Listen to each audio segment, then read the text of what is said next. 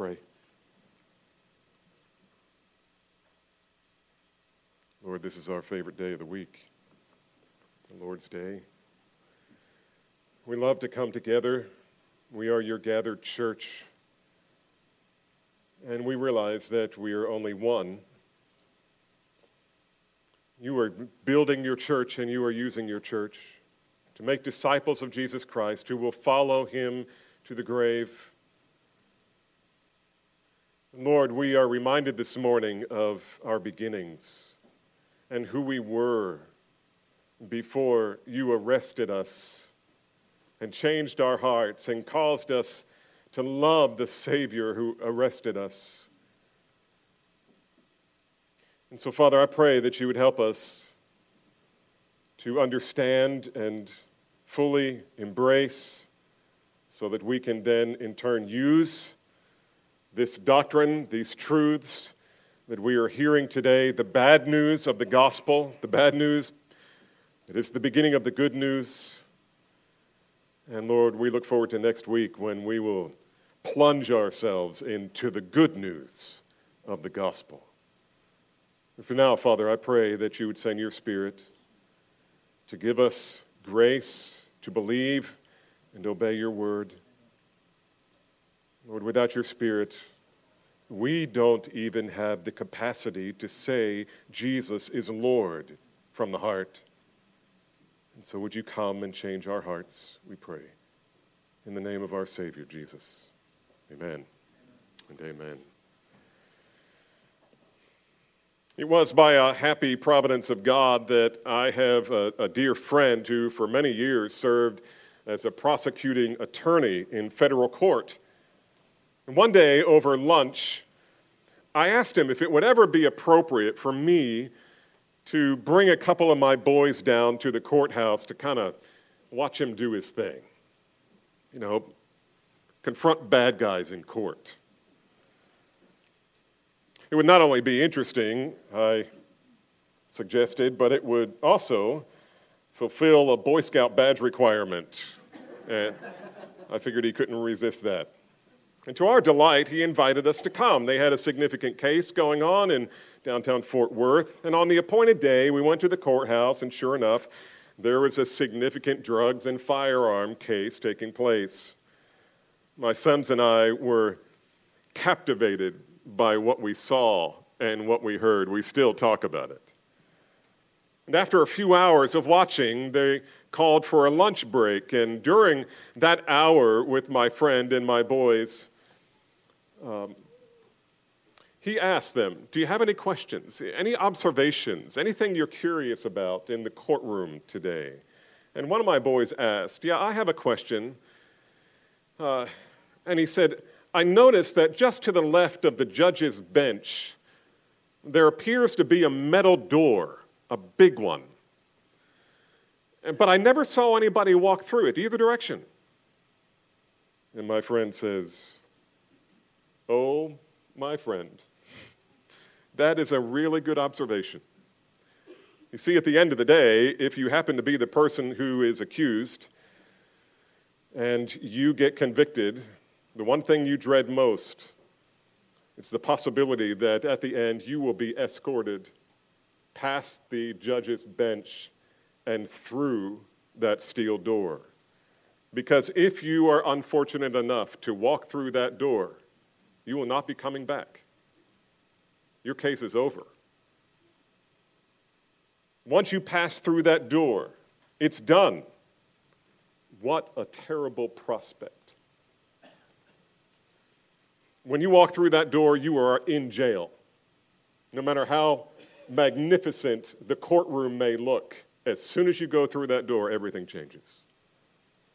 I thought about that this week because the Apostle Paul, through the early chapters of his letter to the Romans, is serving as a prosecuting attorney, not merely against the Jews, but against all mankind. He begins in Romans 1:18, where we read, for the wrath of God is revealed, or it's a present tense verb here, it is being revealed from heaven against all ungodliness and unrighteousness of men who suppress the truth about God in their unrighteousness. And from that initial statement all the way to our text this morning, the end of the chapter 3, Paul presents God's case against sinners. He lays out the evidence, accuses them of the crime, announces the final sentence of judgment, and after that it's done. But as you know by now, Paul is not doing that to spite the Jews. He's not doing that to spite the Gentiles. To the contrary, his mission is to awaken them. You remember back in the 70s or 80s when they had that TV show called Scared Straight? Maybe this isn't exactly like that, but Paul is wanting us to see the reality of what happens to sinners when they die. He is wanting to awaken the accused to their hopeless case so that they will cast themselves upon the mercy of the court. For the Apostle Paul, this is not an exercise in intellectual gamemanship. It's a real life and death drama that will end either in eternal life or in eternal death in hell. For those who are too proud to throw themselves on the mercy of the court, there's coming a day. The New Testament refers to it as the great white throne judgment. And let me read just a couple of verses from that part of Revelation. Revelation 20, verses 11 and 12. The Apostle John writes these words. Then I saw a great white throne, and him who is seated on it. And from his presence, earth and sky fled away, and no place was found for them. And I saw the dead, great and small, standing before the throne, and books were opened. And then another book was opened, which is the book of life. And the dead were judged by what was written in the books, according to what they had done. This is evident that Paul his highest concern was about when he thinks of the lost Jews and Greeks who lived in Rome, he was very concerned. They were religious people. They believed in God, or gods, as it were. And the reason he's so concerned is because whether one is a Jewish follower of the law or whether you are a Gentile worshiping idols, every human being must stand trial for their crimes against the king. In fact, the judge has already declared that every one of them is scheduled to be escorted through that door to the left of the bench, never to return. Every one of them. And so what we have in our text this morning is an explanation of something more terrifying than anything that we can imagine. Paul's talking about the future. He's talking about the inevitable guilty verdict for all who die suppressing the truth of God in unrighteousness. If you've not repented of your sin and cast all your hope on the finished work of Jesus Christ on your behalf, Paul means to warn you of what God will say to you when you stand in the dock, as it were, before his judgment seat. You know what the dock is? If you go to Jamestown, or even in Philadelphia, where they have a courtroom from back in the 1700s. There'll be a little place that's between the audience and the lawyers on one side. On the other side is the bench and the judge. And then there is a little place where there are bars on at least 3 sides, and you stand there. It's called the dock. You are the one who's being prosecuted. You're standing in the dock. And it surely must be a terrible thing. And Paul is saying, everybody's in the dock. To help us walk through this passage in a systematic and orderly manner, I've divided the passage into 4 statements that summarize what sinners should look forward to hearing in court on their final day of judgment. But before we dig into these frightening words, let's stand together and read this verse or this text in context. This is Romans 3. And we need to get a context here, and we're going to reflect on it just a little bit more than we did, or I'll touch on it a little bit, the same text that we looked at last week. Romans 3, 9 through 20. Apostle Paul writing, he says, "What then? Are we Jews any better off?" Now, let me just stop there for a minute and remind you that the word Jews is not in the original text. Paul may be speaking about Christians. And he's saying, are we Christians fundamentally any better than you? Not at all. For we have already charged that all, both Jews and Greeks, are under sin. As it is written, none is righteous, no, not one. No one understands. No one seeks for God. All have turned aside. Together they have become worthless. No one does good, not even one. Their throat is an open grave. They use their tongues to deceive. The venom of asps is under their lips. Their tongue is full of curses and bitterness. Their feet are swift to shed blood. And in their paths are ruin and misery. In the way of peace they have not known. There is no fear of God in their eyes. Which, by the way, we didn't really camp out much on last week. That's the main problem. That's the main problem. There is no fear of God in their eyes. He continues, verse 19. Now we know that whatever the law says, it speaks to those who are under the law, so that every mouth may be stopped and the whole world may be held accountable to God. For by works of the law, no human being will be justified in his sight, since through the law comes the knowledge of sin. The knowledge of sin, not the cure. He who has ears to hear, let him hear. You can be seated. The author of the book of Hebrews tells us that it's appointed for a man to die once, and after that, the judgment. You have an appointment with God. It's an appointment that you will most certainly not miss. You don't know when your appointment will come, but it is coming. And when it comes, there will be no time to prepare. You will not be late to this appointment. And whatever God says to you in those few moments will be the final verdict on your life and the determination of where you will spend eternity.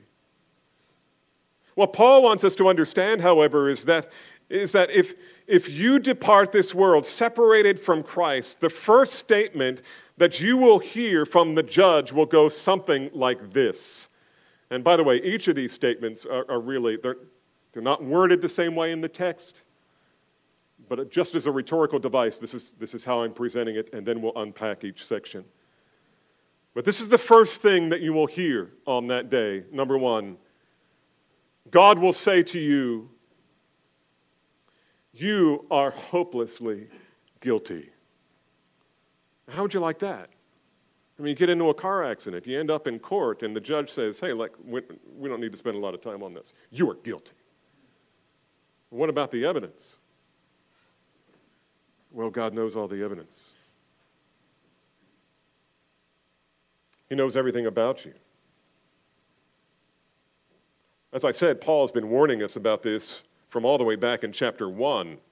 It was there that he warned the Gentiles of this eventuality.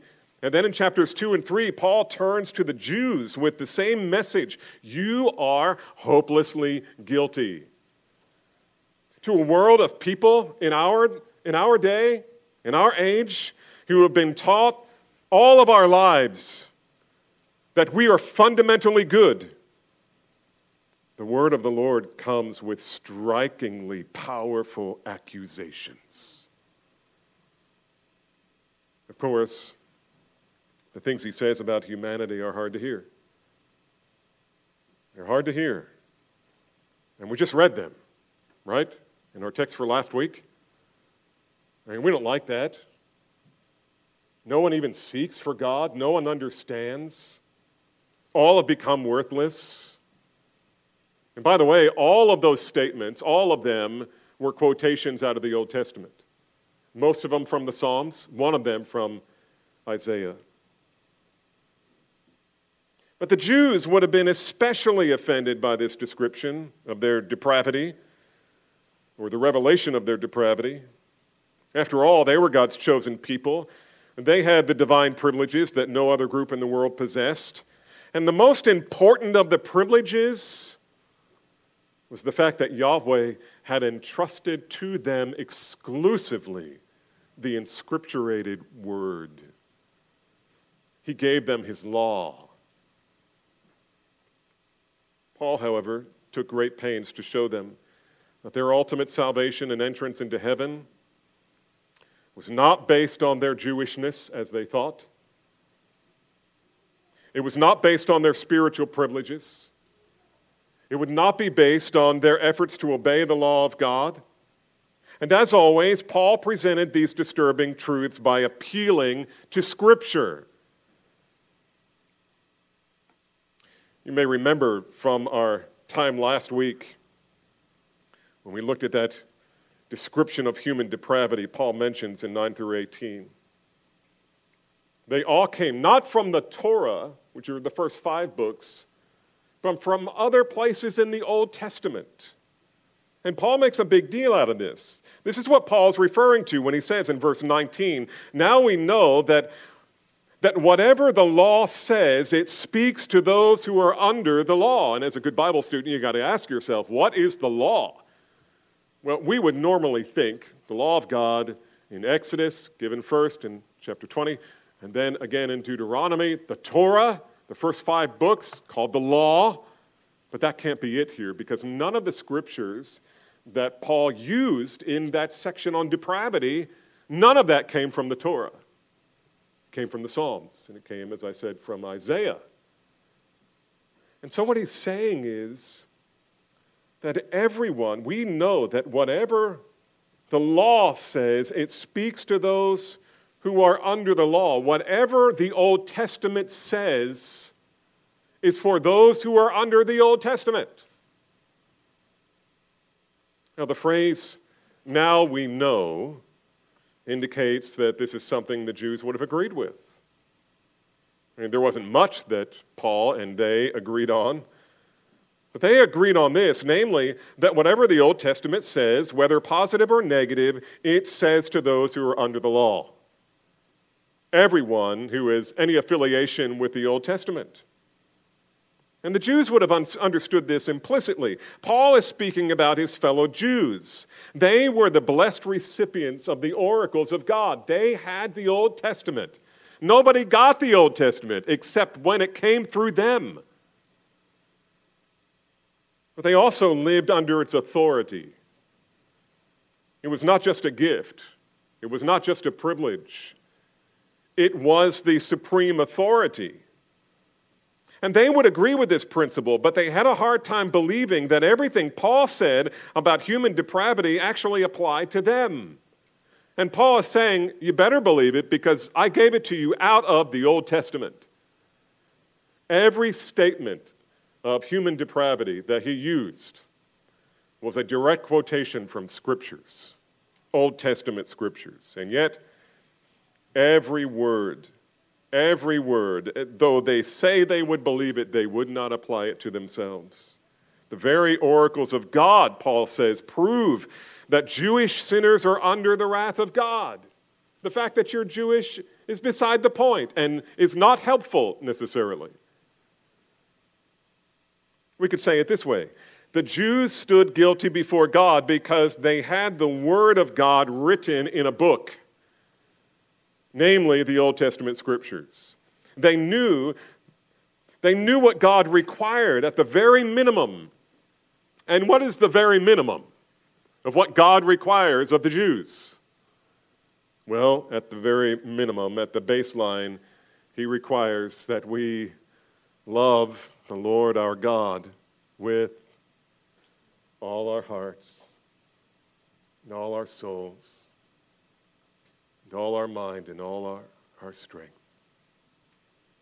How many of you do that? When you got up this morning, were you already loving Jesus? Were you already saying, Lord, can we talk? Just talk about your goodness to me, your grace. You love the Lord your God with all of your heart, soul, mind, and strength. If you say that, it's probably not true. So Paul says you're a liar. But if you, in your mind, pass that test, will you pass the other? To love your neighbor as yourself? Really? You know how much you sacrifice for yourself? A lot. A lot. We sacrifice a lot because we love ourselves. You want me to just prove that to you? Who brushed your teeth this morning? It wasn't me, I assure you. Why'd you do that? Why'd you brush your teeth? Because you love yourself. You love yourself. You don't want to have, like serious halitosis. Nobody wants to fellowship with you. Who dressed you today? Well, my wife dresses me in the same suit every week, so I'm easy. Why did you dress yourself? Why did you come looking good? It's because you love yourself. Do you love other people, the people around you, the same as you love yourself? Do you make those kinds of sacrifices for other people because you love the Lord your God with all of your heart, soul, mind, and strength? Answer, no. I really don't love God that much, and I don't love people that much. Lawbreaker. And we don't have to go into all of the other dietary laws. We don't have to get into the Ten Commandments. Lawbreaker. You don't love the Lord your God with all of your heart, soul, mind, and strength. The Gentiles didn't have God's written law in a book, but they're just as culpable, just as guilty. Because as we learned in Romans 2:15, they had the law of God written in their hearts, while their consciences also bear witness and their conflicting thoughts accuse or even excuse them. That is, they were all born with a conscience that encouraged them when they did what is right and accused them when they did what is wrong. You don't have to be from America and under the influence of American Christianity to have a conscience. Everyone born into the world has a conscience. A lot of their conscience is misguided and trained badly, but they have a conscience. And based on their conscience alone, they are condemned because the very thing that they invented, the law, not the law of God, but law itself, the law that they have put themselves under, they didn't even keep that. And nobody can. I remember back in the days when Promise Keepers was a big thing, and they came up with the 7 laws of the Promise Keeper. And someone one day said, seven laws. We already have 10 that we don't keep. We're going to add 7 more. And we think if we're clever enough or we're comprehensive enough, we come up with a new law.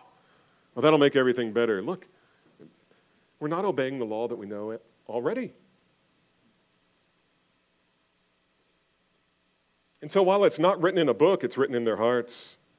So when Paul says whatever the law says, it speaks to those who are under the law, he's speaking about everyone without exception. What did the law of God say about the Jews? Well, as Paul has taken great pains to explain, the law says that Jews are guilty without excuse. In fact, those are the first words in chapter 2. Look at chapter 2, verse 1. Therefore, you have no excuse, O man. He's speaking to the Jews. Here's the beginning of his monologue about the Jews. But he's already told the Gentiles in chapter 1 that they are without excuse because they knew God and they suppressed the truth of God. The point of all of this is simply that everyone's in the dock. No matter who you are or where you're from or what you've done or haven't done, you all stand in the dock before God. We know this is what Paul is saying because back in verse 9, Paul reminds his readers that, quote, "We have already charged that all, both Jews and Gentiles, are under sin." And we talked about what it means to be under sin last time. You're captivated, you're enslaved, or you're imprisoned, or you're dominated by sin. But here I want to focus on the word charged. Charged. It's a legal term. It's part of the vocabulary of the courtroom. More specifically, it's a word that would be most frequently used as used by a prosecuting attorney. They're the ones who are laying out the charges. His job is to accuse sinners. Moreover, his charges are true, at least in this case. And Paul is the prosecutor and God is the judge. His charges are true is evidenced by the Old Testament's repeated teaching on the sinfulness of mankind. And so here we all stand in the dock. The bailiff enters the court and he cries, "This court is in session. Order, order. The Lord is in his holy temple. Let all the earth be silent before him." The first thing a sinner will hear when he suddenly finds himself, perhaps unexpectedly, in the judgment seat of God, first thing he will hear is, "You, my friend, are hopelessly guilty. And it doesn't matter who you are." The second words that you will hear from the judge go something like this: "Not only you are guilty, but you have no defense." You have no defense. Notice what Paul says in the next phrase of verse 19. "So that every mouth may be stopped, and the whole world may be held accountable." As Paul prosecuted this case, he tells us that all men are sinners, and the Jews came to their own defense. When they heard this prosecution, they immediately stood up and began making their objections. "But God, I've kept the Sabbath every Sabbath. But God, I've maintained the dietary laws that you've established. But God, I went to synagogue and I sent my boys to synagogue school. God, I remembered the poor and I helped people as I could. God, I didn't steal or murder or take the name of the Lord my God in vain." In our time and culture, it may sound more like this: "But God, I've always been a good person. At least I'm less sinful than the people I hear about it on the news every night. But God, my pastor told me week after week that you are a God of mercy, mercy, mercy, love, love, love, and forgiveness, forgiveness, forgiveness. I didn't know anything about judgment. But God, I attended church most weeks and was generous to your people." And you know what? All of these things, well, most of them are good. But here's the thing. None of your religious works has the power to save a sinner or bring him into a reconciled relationship with God. None of it can wash away your sins. None of it. As we've learned repeatedly in Romans, there is a righteousness you desperately need, you don't have, and you can't earn. None of us is born righteous, and no one can measure up to the righteousness God possesses and requires.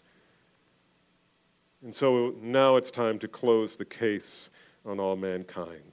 William Hendrickson draws a vivid picture here when he writes, "There is nothing more that man can say in his defense. Everybody standing in front of God the judge.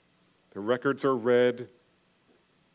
And as it were, one by one, the accused are given opportunity to answer the charges made against them. However, their guilt having been exposed, they have no answer. Their mouths are silenced. And there is silence in heaven. When we read passages in the Old Testament that say, the Lord is in his holy temple, let all the earth be silent before him, this is not a worship service. This is condemnation. What will God say on Judgment Day? Well, first of all, he will say you are hopelessly guilty. Secondly, he will say you have no defense. Third, your sentence has already been declared. Welcome to court. You're guilty. You have no defense. And your sentence has already been handed down.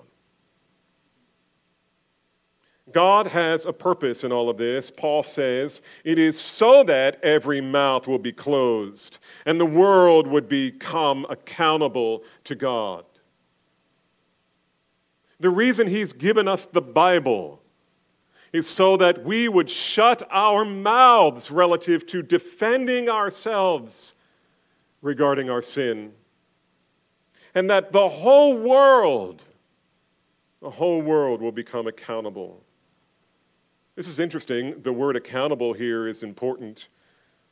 This is the only place in the New Testament where it's used. And it is a legal term, accountable. It's a legal term that refers to a criminal who has already been found guilty. The judge has already passed sentence. It's the equivalent of being placed on death row without any prospect of appeal. That's what he means when he says that the whole world may become accountable. That all of you will be condemned. We read about this in perhaps an unlikely place. You think about the words of Jesus and you're hoping they would be encouraging. And John 3 is a great place to find encouragement, right? John 3:16. God so loved the world. We haven't seen anything about the love of God here yet. This is like, 17 sermons in. We haven't seen anything about the love of God yet. John 3:16 says, for God so loved the world that he gave his only begotten Son, that whoever believes in him will not perish. Isn't that wonderful? All the way through here, Paul's been saying, you're going to perish, you're going to perish, you're going to perish. John 3:16 comes around and says, God sent his one and only Son so that you would not perish. But notice what Jesus says. This is John 3:36. Whoever believes in the Son has eternal life. Whoever does not obey the Son, whoever does not submit to the Son, whoever doesn't put himself under the Son, shall not see life, but what's the next three words? Wrath of God remains on him. You see, friend, one implication of Paul's words here is that if there is ever going to be hope for your salvation, you have to stop defending yourself. You have to stop making excuses. You need to fire your internal defense attorney. He is not helping you. This is your only acceptable recourse. The Apostle John assures us that if we confess our sins, he is faithful and just to forgive us our sins and cleanse us from all unrighteousness. And by the way, do you know what the word confess means in the original language? It means to say the same thing. To say the same thing as God about your sin. When you confess sin, do you say about your sin and your heart what God says about your sin and your heart?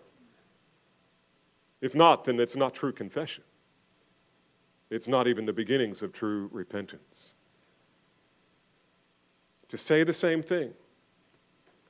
You will know that you are truly repentant when you begin evaluating your sin the way God evaluates your sin.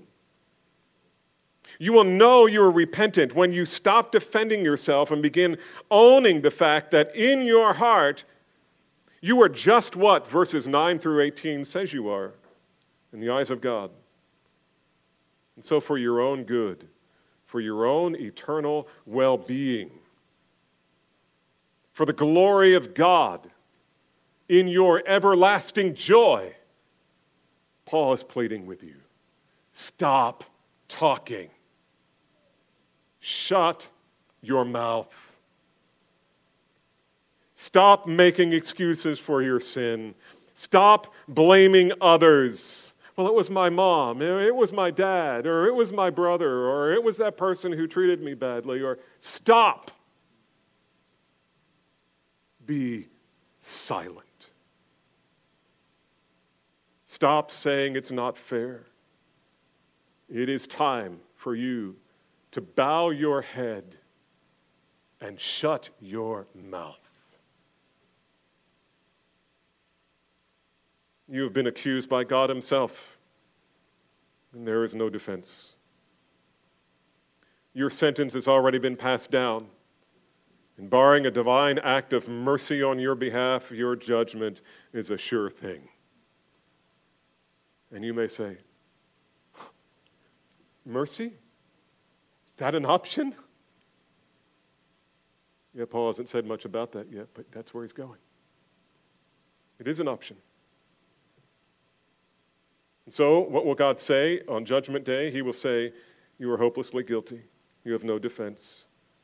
Your sentence has already been declared. And finally, just in case you're holding out hope that your record of obedience to God and his law can still save you, God says, the law cannot save you. The law cannot save you. Now, why can the law not save you? Look at verse 20. For by the works of law.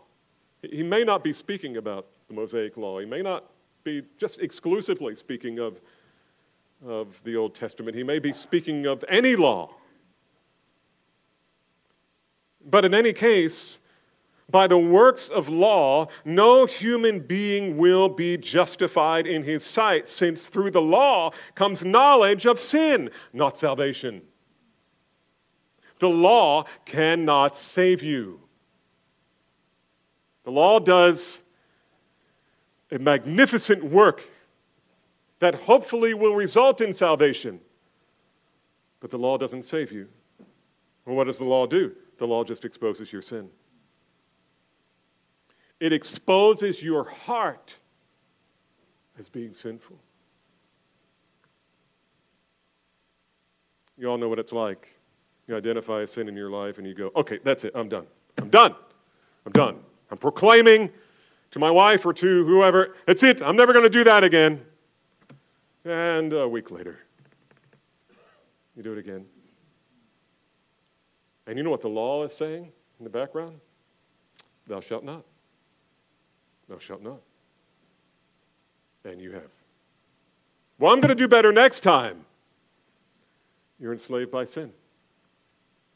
How can you do better next time?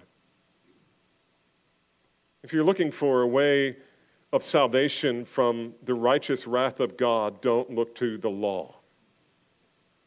The purpose of the law was not to save you. The purpose of the law was to condemn you and to show you the legality of your condemnation.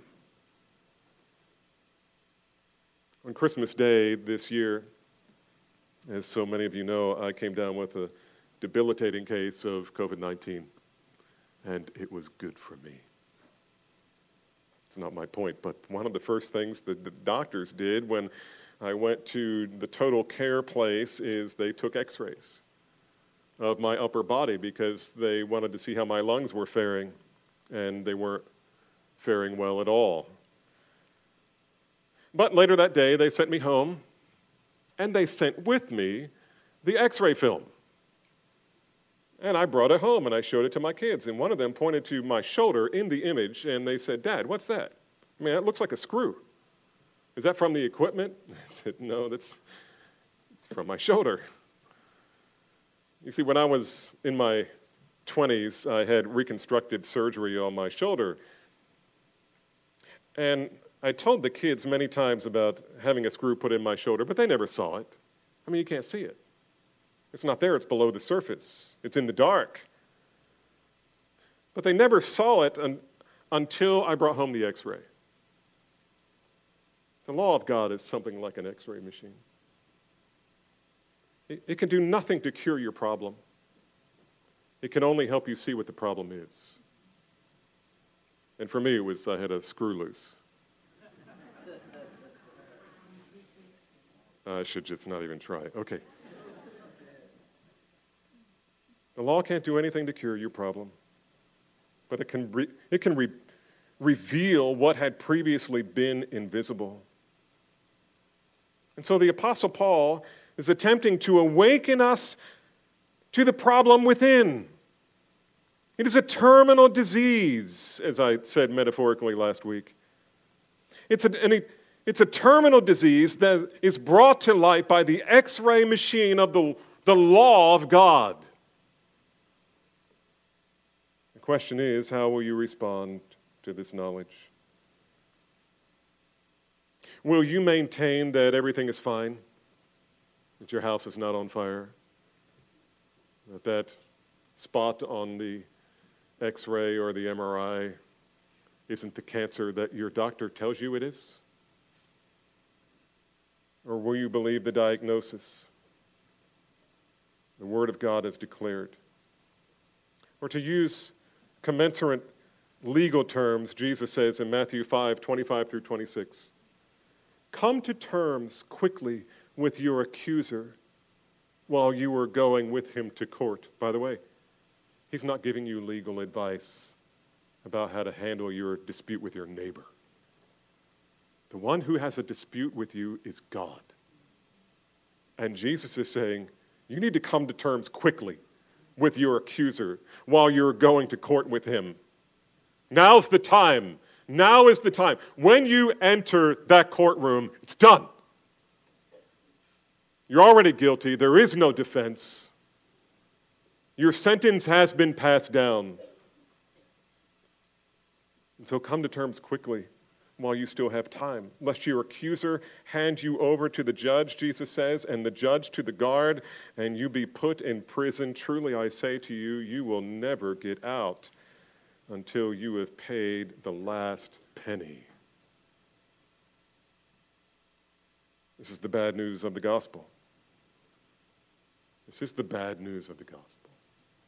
And you will never embrace the good news until you have first embraced the bad news. There is good news, however.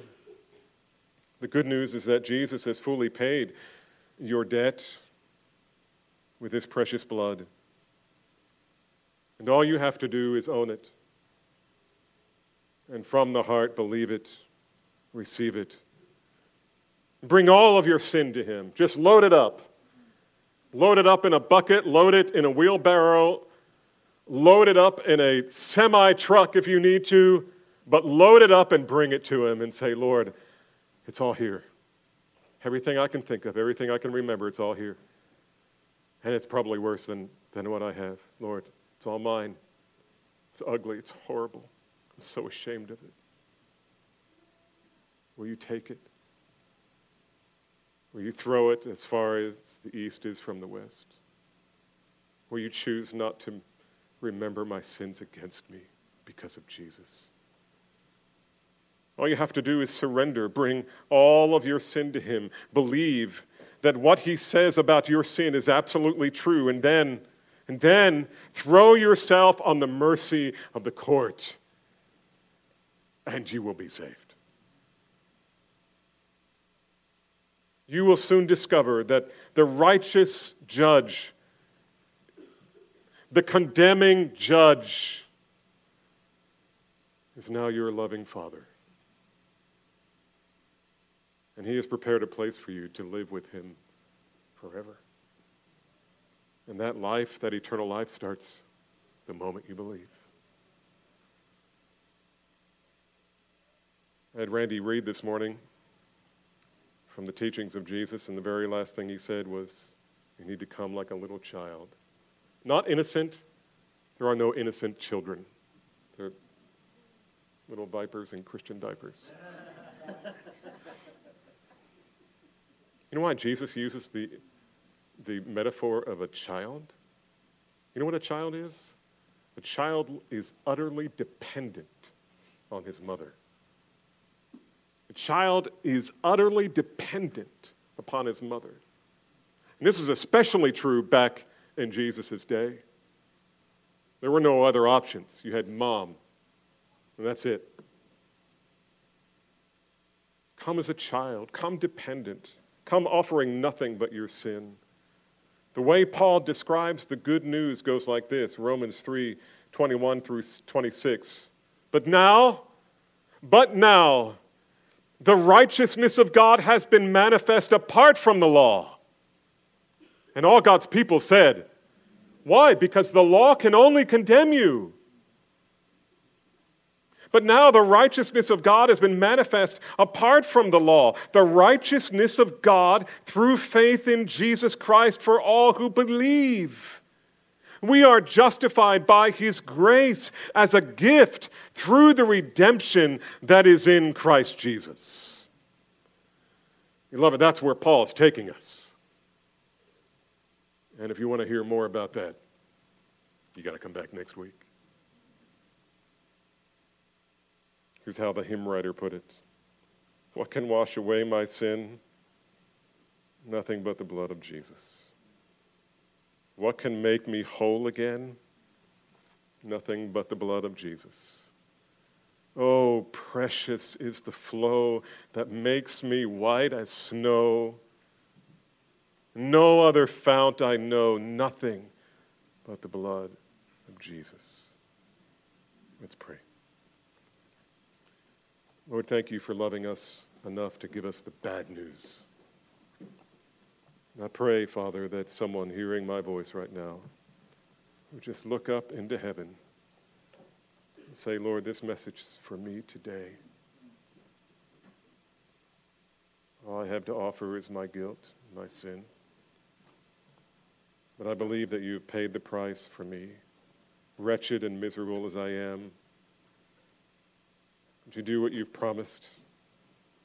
Will you give it not as something earned, but rather as the gift of God, as you have promised? Lord, I believe. I believe. Save me. Rescue me. Redeem me. Change me. Do with my life whatever you want to do with my life. I surrender. I'm yours. Take me. And wherever you lead, I will follow. By your grace and for your glory, we pray. In Jesus' name.